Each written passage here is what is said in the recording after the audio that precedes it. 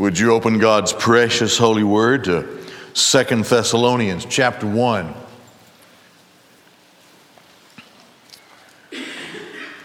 This introduction, this part of Paul's second letter here to the Thessalonians is about that church. Later on, God willing, in our study here, we will get to that part that talks about the restraint, the divine restraint that exists in the world today, restraining the full and complete force of evil in the world until that restraint is removed. It is to underscore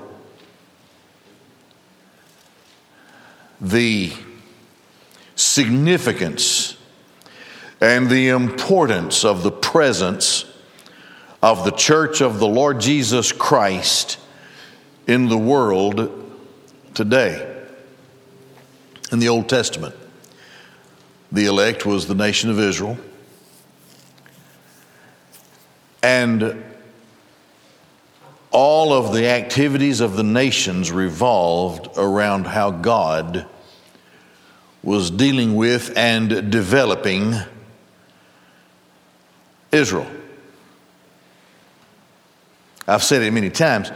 When you read world history books, you can look at an era of history, for example, or consider an era of history that is applicable to a certain part of Scripture in the Old Testament, and you won't see an account of the wars and the kings and the kingdoms and the so-called world rulers that have been discovered historically or archaeologically or whatever in the thousands of years that have passed. But in the Bible you won't see that, but you will see the account of how God deals with Israel. Occasionally some earthly king will be mentioned and his kingdom, but it is only there relative to God's dealing with his people. Now, in the New Testament, continuing to move, that is humankind, continuing to move to the glorious establishment of the kingdom of God, which I believe is not too far away when Christ comes and establishes that 1,000-year rule. Since the birth of Christ, all of the world has been moving to that point. And so the church has its marching orders, and we have our commission, our instructions, our commands in the New Testament. We're expected, of course, to be obedient to those things. And we learn later on in 2 Thessalonians that the only thing that keeps the world from falling completely into darkness, as dark and as deluded as the world is today, unlike at any time in my lifetime, at least in the country and the nation where I live, I'm aware that there are places always that have been immersed in darkness, spiritual darkness around the world, and we've been privileged to have lived in a nation that was founded on principles, biblical principles, really. But it seems that as we consider our broken nation today, it seems that in so many ways, spiritually, the church is in full retreat in some ways. disobedient to the commands of Christ, living like the world so that the world sees no difference of what it means to be in Christ, until finally the church is taken away, the work of the church and the work of the Holy Spirit in the church taken away. He who restrains. And then, of course, the tribulation, the horrible things that are written about in the book of the Revelation. Begs the question when we consider this section of Scripture.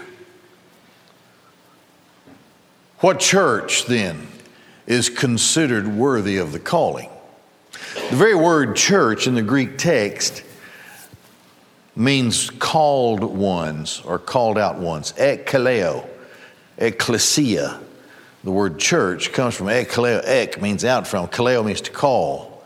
Called out from. The church.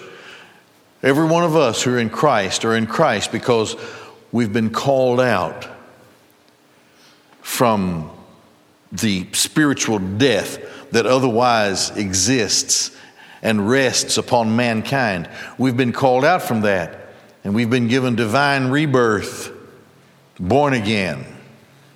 And that's why we're the church. We're not a church because of the building. It's an unfortunate.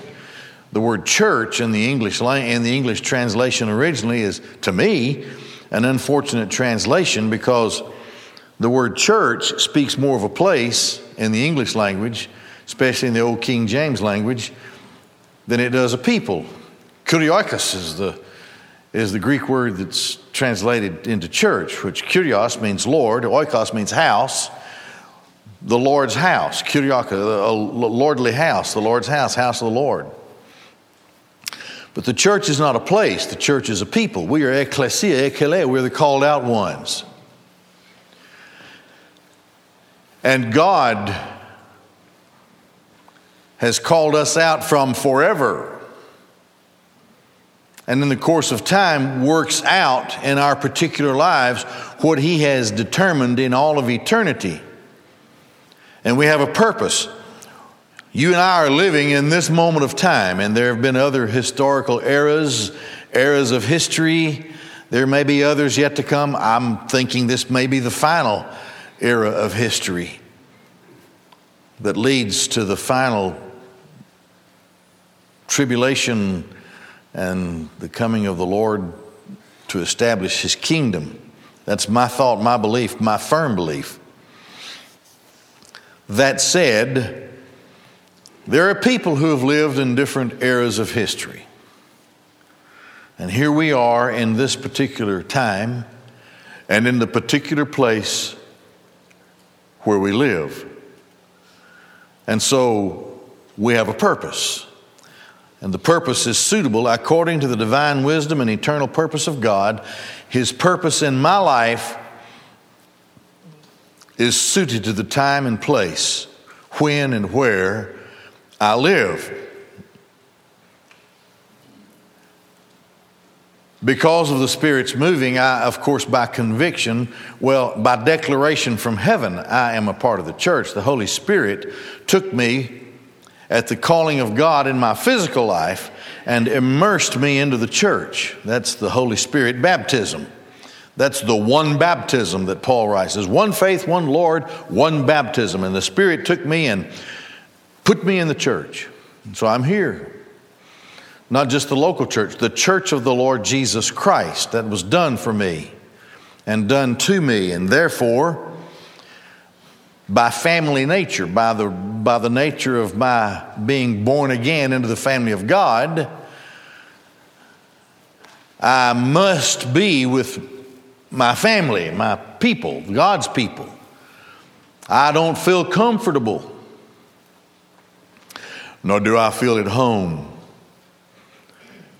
in the other parts of the world that are not relative to the church of the Lord Jesus Christ. And the farther along we go and the more I see, the more I recognize how out of place I am in the activities of this world. It's getting worse and the darkness is getting darker. But there are those churches that just seem to stand out. As a matter of fact, there's seven letters to 7 different churches in the book of the Revelation. 5 of them come under condemnation. Only 2 of them escape condemnation. 2 out of 7. And the Lord is seen, the church is illustrated in the Revelation, those 7 churches, as 7 lampstands. And so they're in a place, and where they're placed, they're supposed to light up that place, that particular area of the big room where they are. Some of them are flickering and going out, and the Lord comes and examines that lampstand. And it's not working properly. It gets choked off. The oil isn't flowing like it ought to flow. And the Lord even warns, I'll remove your lampstand from its place if you don't thus and so. So even there's a difference made among churches. So now we come to this portion of Scripture, a church considered worthy of the calling. A church that is deemed entitled to the calling. Now, by the grace of God, by the eternal purpose and sovereign grace of God, we are called, if we are in Christ, we are called irresistibly to the salvation that God has prepared for us from forever. And now what do we do with it? This calling. What happens to it? Well, there's a good illustration here in the beginning of Paul's letter to the Thessalonians in 2 Thessalonians chapter 1. First of all, the church that is worthy is a church that is known. It's an acclaimed church. People know that there is something different about that church among other churches. So what is it that makes it acclaimed? Well, let's look at it here. Beginning in verse 1. Paul and Silas and Timothy to the church of the Thessalonians in God our Father and the Lord Jesus Christ. We can never escape our position. We are positionally in Christ. If we have been called to Christ, we are in Christ. That'll never change. Grace to you and peace from. Let's consider the dative here in the Greek, to you, grace to you, charis humin, kaerene, and peace, apo, from God the Father, our Father, and the Lord Jesus Christ. A dative followed by this preposition, by this preposition from, out from. Grace to you, a free gift, undeserved, but it's yours. And it brings something with it. There's something that is absolutely connected with it that cannot be separated, and that is peace. To be one with. Peace. Grace brings with it peace. So there is no wrath of God that rests upon me as I am in Christ Jesus, the Lord. Grace brings with it peace. Riding upon, wrapped around, joined with grace is peace. And this peace makes me one with the Father and the Lord Jesus Christ. I am joined to them by grace, and in that union, I am at peace with God. His wrath is not upon me. Some dreadful day for many, perhaps a joyful day for some. How can we enjoy, as the bride of Christ, accompanying Christ at the great white throne, when the second resurrection forces out from Hades, the abode of the netherworld, the abode of the unrighteous dead in the second resurrection, the resurrection unto damnation, this horrible, putrid resurrection of zombies that are outfitted to be tormented forever, cast into a place where the fire is never quenched and the worm never dies. And it's more than discomfort. It's more than torture. It's beyond that. It's the outer darkness, and so there is eternal blindness. And from all of the ages, all of the unsaved dead stand before the great white throne. Their names are not found written in the book of life. They are cast into the lake of fire, brought up from Hades, a place of torment, and cast into the lake of fire. The only amen that we can give to that is that God is a just God, and His justice is satisfied either by Christ for His own or by the eternal destruction and death of those who have been raised in the second resurrection. Those without Christ have no peace. The wrath of God abides on them in this life unless and until God draws them to Himself and they come under conviction to be saved. That wrath will continue through life, into the grave, out of the grave, and into the lake of fire forever. That's not for me because of grace. I don't deserve it. It's a free gift. You see, I can't have peace without grace. And so God graciously, I don't know why, this will be my pursuit of research forever. The grace of God. It even makes the elect angels marvel. That's what the Bible says. So maybe I'll sit down with one of those guys and we'll have our scrolls and our heavenly quills. And I may sit down and say, tell me, you've been at this a lot longer than I have. The grace of God. And I know what will happen. He'll look at me and shake his heels. He'll say, man, I've been around a long time. I hadn't figured it out either. I was created the elect angel of God, but you, on the other hand, have been perfected by grace and glorified, something that was imposed upon you and imputed to you because of the Blessed One, the Holy One of Israel, the Son of God, who didn't count it something to be held on to at all costs, to lay aside His deity and robe His righteousness upon you and all of those who are the elect of God. And I can't figure it out. It'll be a wonderful research project, I can tell you that, because the further I go into the ages, the more I will learn of my Lord Christ and the Heavenly Father.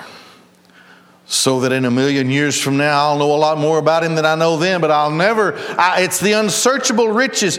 It is the inexhaustible study of one who is infinite, and I cannot even define infinite because He is God, and I will never discover all that there is to know about God. Grace and peace. They're there because they have come from God the Father and the Lord Jesus Christ. This church acclaimed, we ought always to give thanks to God for you, brothers, as it is only fitting. It's only fitting that we do this. And he gives 4 reasons. Number 1, because your faith is growing abundantly. Growing faith. Faith is not a stagnant thing in the child of God. And anybody here who is a child of God will understand what I'm saying. When I was a 25-year-old man, having made my public profession, having publicly come forward to be in Christ at the age of 10, and those, 15 years had passed. Let me tell you something. That was in the 70s. The things that happened to me in the 90s, that guy in the 70s couldn't have handled. He had to go through the 70s and all that he faced. And then the hotter fires of affliction in the 80s. And then arrive at what appeared to be the very boundary of hell. Can I get an amen? But because of all of the things, and everything seemed to be increasingly worse that I faced spiritually, and the battles got harder, and this one was the toughest of all up to that point in time.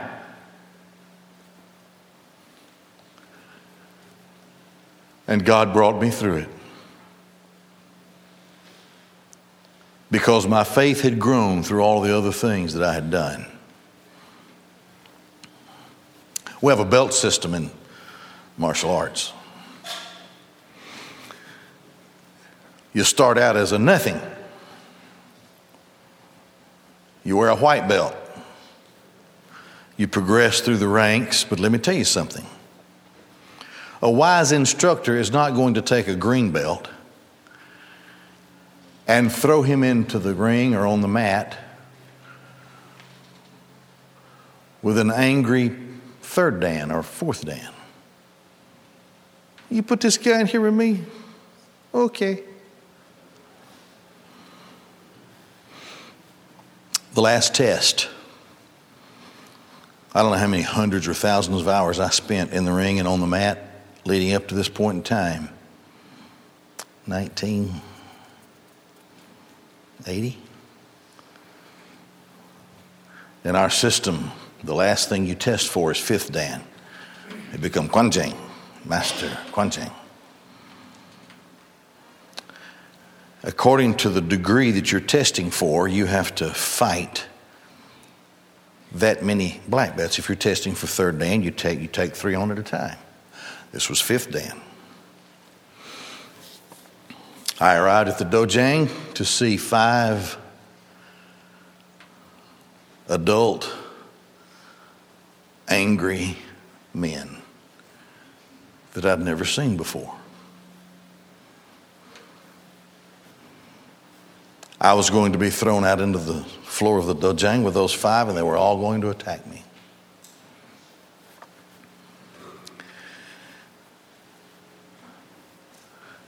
My master instructor had prepared me for this over the years. You start out with 2 at a time, and then maybe 3 at a time who are much less ranked than you are.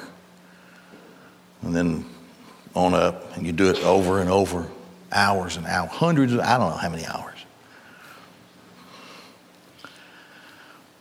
But because of the progression of the difficulty,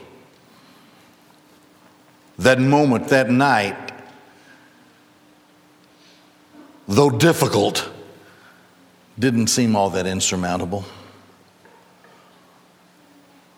Let's just find out. It's the moment of discovery. And I went to the table. There were, 3 or 4 Koreans there. I said, I have one request. I want all the rules out the window. No rules. It's the only way I'm going to survive this thing. No rules. there was this big space heater, a lot bigger than that thing. It's a big space heater. It had bricks that had little flames coming out. Oh, the gas heater, I guess. It was in the corner. The dojang used to be a church.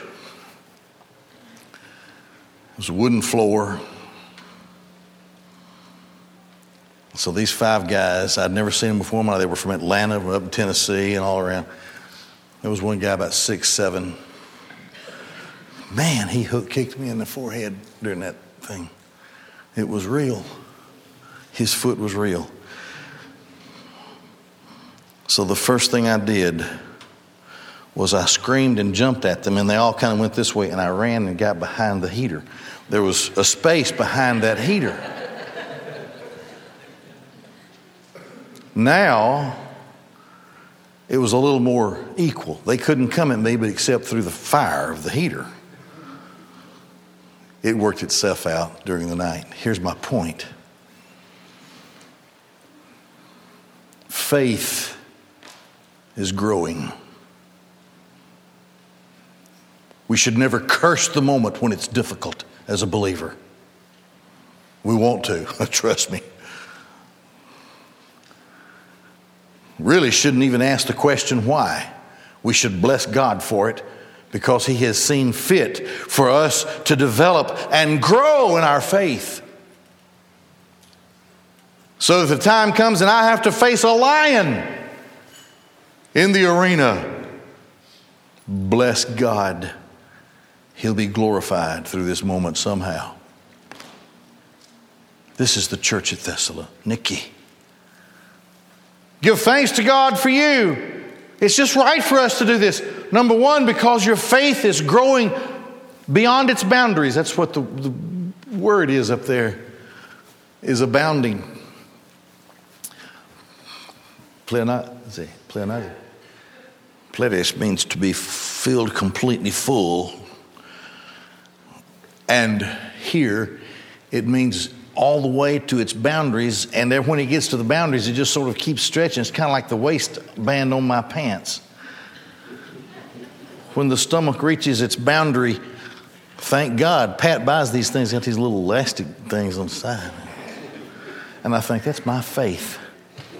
That's like my faith has an elastic band around it. It grows to its boundaries.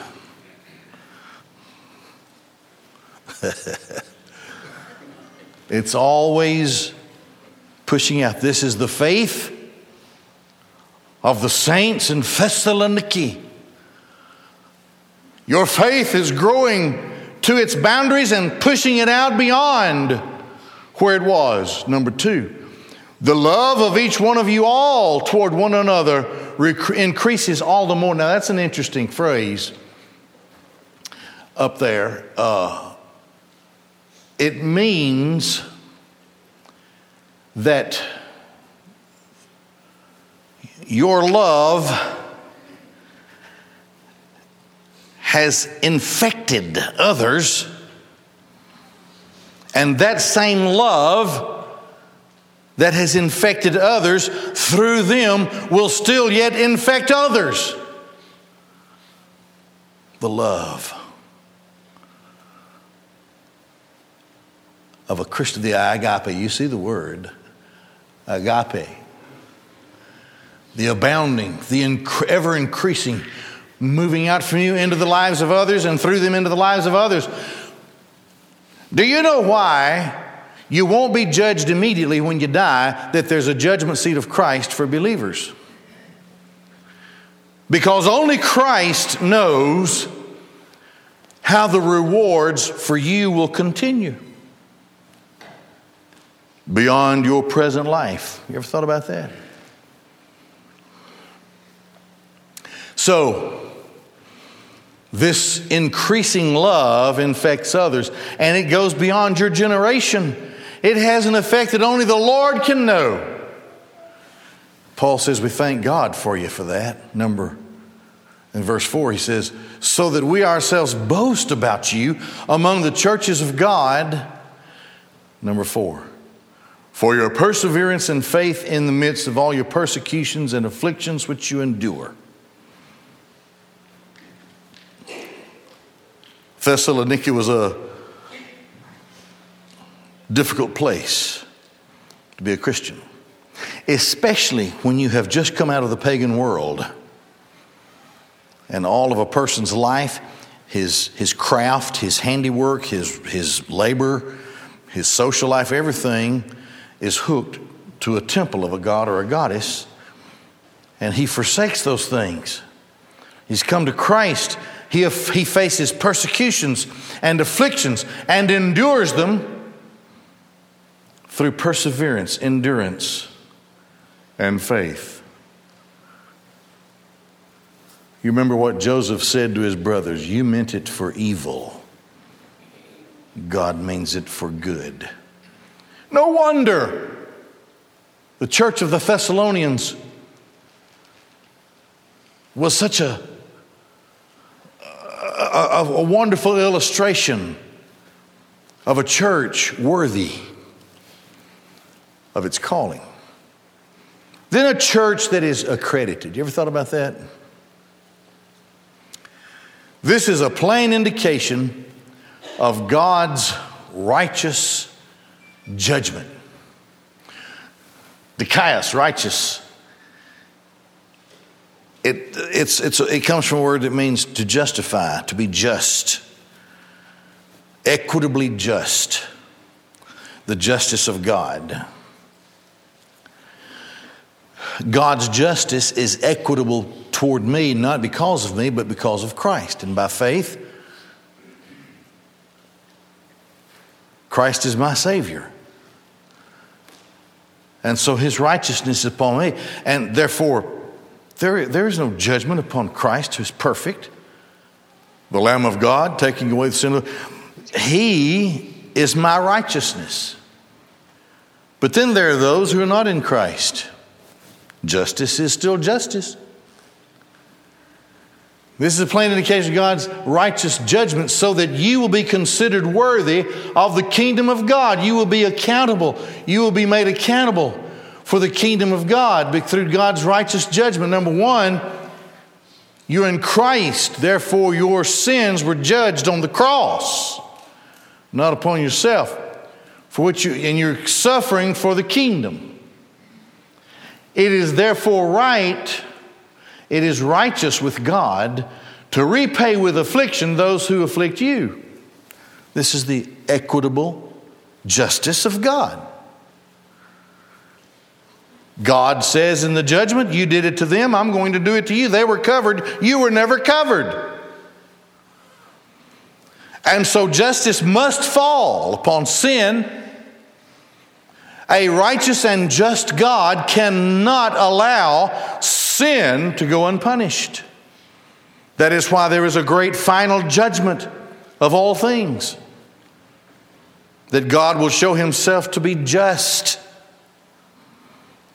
He is just toward me because He has imputed to me the righteousness of Christ.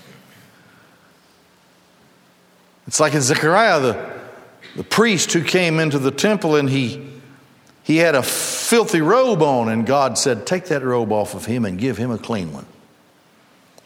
The imputation of righteousness.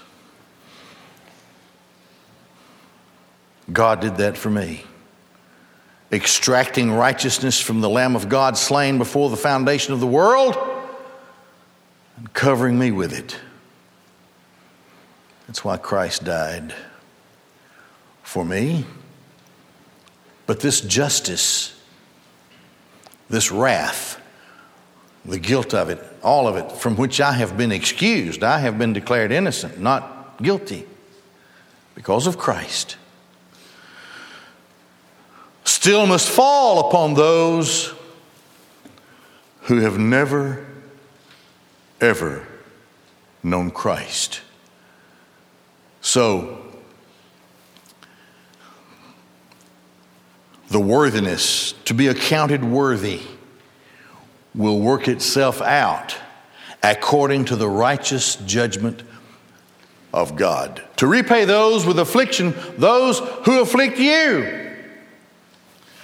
You remember, it says in the Revelation, the books were opened, and the book was opened, which is the Lamb's Book of Life. How many records are there in those other books that have been opened of unsettled sin, an account that is not yet paid? It will be paid at the judgment of God. There is a book apparently that will list the afflictions that came upon the Thessalonians because of the unbelievers in Thessaloniki. And they'll remember, raised in the second resurrection, the resurrection unto damnation, they'll remember and they will pay. The charges read, the execution applied. To be acclaimed as a church, to give rest to you who are afflicted, and to us as well, to give rest. It's a beautiful word. It means, there it is, up there. Anison, it means to repose, to relax in satisfaction, full satisfaction.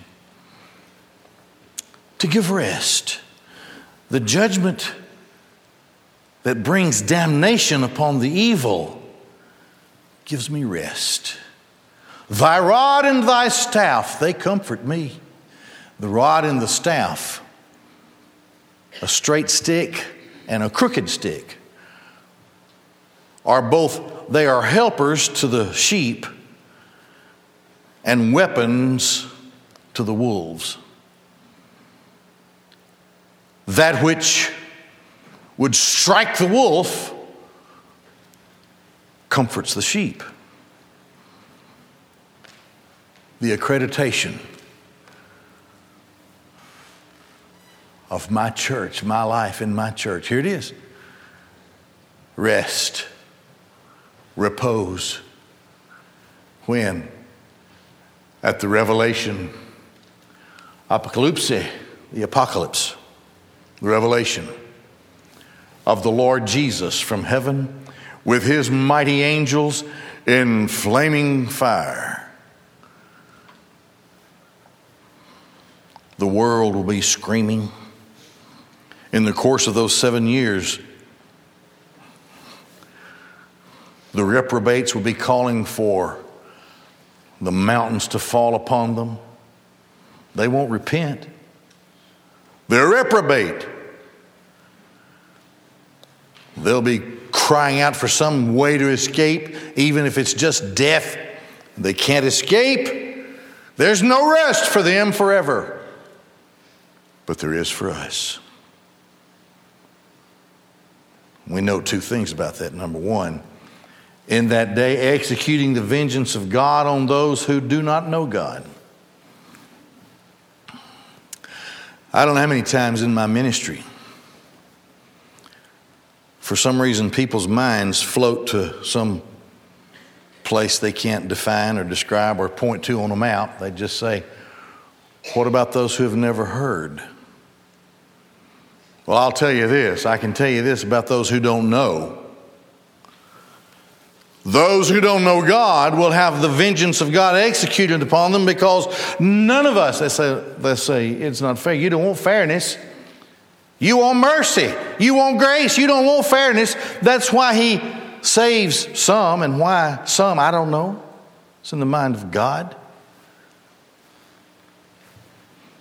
But all of those who stand before him in the day of judgment who do not know him. You ever tried to talk to an idiot about God? You just have to conclude, well, you're an idiot. You ask them the questions of Christian apologetics. They'll try to... God's ways are not our ways. His ways are above our ways. His thoughts are not our thoughts. His thoughts are above our thoughts. We can't figure it out. It's above us.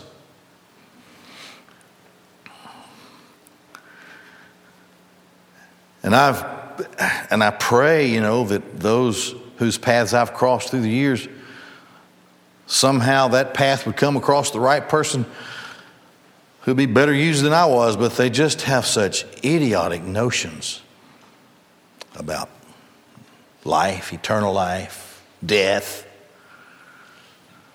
God. I don't know at the times that I've said to people, I'm just going to have to conclude at this moment that you're a reprobate. And I don't know if God will ever save you. Just walk off and leave them. That's about the only thing I can say. They can't be saved by my power. I have no power of persuasion that can touch a human heart and redeem a human soul and cause the spirit to be born again. That's way over my pay grade. They don't know God. Ultimately, what happens? The judgment of God, the flaming fire falls on them. Not just them.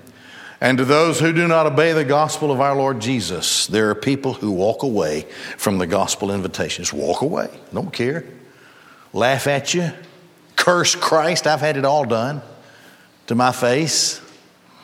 Even on their deathbed, knowing they had hours to live, screaming in pain, refusing to call upon Christ for salvation. I don't know how do I conclude? It's out of my hands. They're not obedient. To obey comes from a word up there. It means to respond to a firm command. The good news of Christ, the gospel, is a firm command. Repent and believe the gospel. What is the gospel? Jesus Christ is the Son of God. He came into this world to save sinners. The Son of God. Do you believe that Jesus is the Son of God and that God has raised him from the dead? That was the big question that Philip asked the Ethiopian eunuch. And he said, I believe. What hinders me from being baptized? And he said, not a thing. The gospel, it's not a difficult thing, but you can only be opened by faith by the power of God. That's why people can walk away. They're still in their own death. They're still in their own power. Ultimately, those who do not obey the gospel of our Lord Jesus Christ will suffer the flaming fire of the judgment of God, but not the church. We are at rest. We are at rest. And especially comforted at the revelation of the Lord Jesus. We saw in 1 Thessalonians how he taught the dead in Christ will rise first. And then those of us who remain should be caught up. They go first, They go first. And when at last, in the intermediate state, clothed upon in some mysterious way by Almighty God,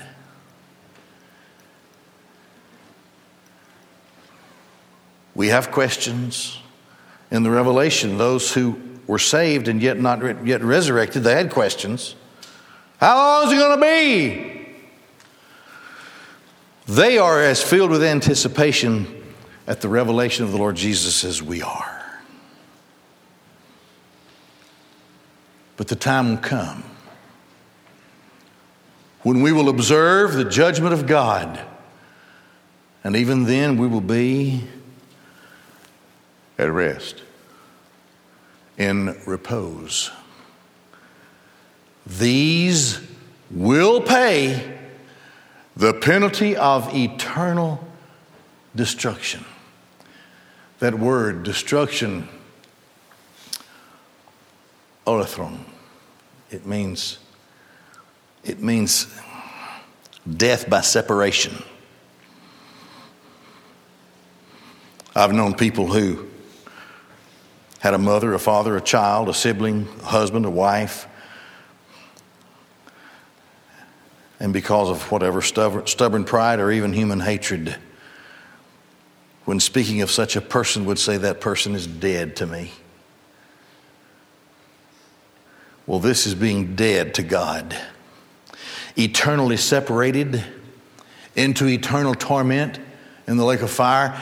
forever and ever. This is the second death. What is the second death? To be raised in a corruptible body, outfitted to be tormented forever, just to die all the time. Always dying.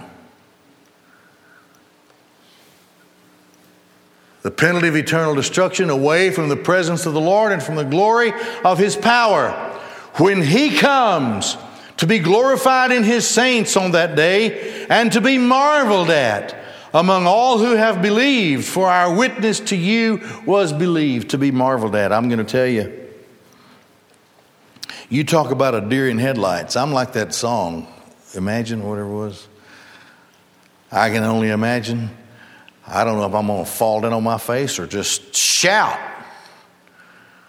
But I'll be overwhelmed with all of the saints on that day when He comes to be glorified in His saints. This is why we live. This is why we're called to Him, that He may receive the power, the glory, the honor forever. And we will marvel at it. And the Thessalonians are part of it because they believed the witness that came to them from the apostles. Finally, a church accountable. To this end also we pray for you always, 4 reasons. Number 1, that God will count you worthy of your calling. All right, now I want you to notice here, everything hangs on what God will do. This is grace. What God will, not what I do or you, but what God does. God will count you worthy of your calling. God will fulfill all your good pleasure for goodness. Now that's a genitive, for goodness. That's in the genitive, and it's possessive, so that means that you could put an apostrophe S after pleasure. All your good pleasures, goodness. God will count it.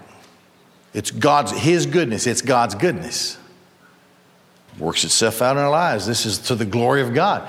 And the work of faith with power.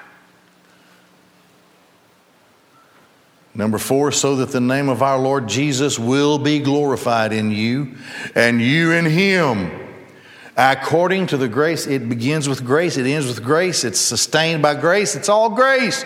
According to the grace of our God and the Lord Jesus Christ. A church counted worthy. Would you bow your heads and close your eyes? Jesus Christ is the Son of God. He came into this world to save sinners. In just a moment we'll pray and then we'll exit this room. We have deacons and their wives just across the hall. As you exit, you'll see them standing in those doorways of those rooms, ready to pray with you. Would you come to Christ today? Is God calling you to come to Christ? They'll pray with you. They'll be there for you. Are you here today as a Christian searching for a church home? Would you come here and study and research and be joyful in and bless the holy word of God with us? And serve Him with us and fellowship with us? We'll take care of all the details of church membership. You stop in, they're ready to pray with you and take care of whatever details need to be taken care of. But for now, prayerfully, would you stand all over this room, and we'll be dismissed in prayer.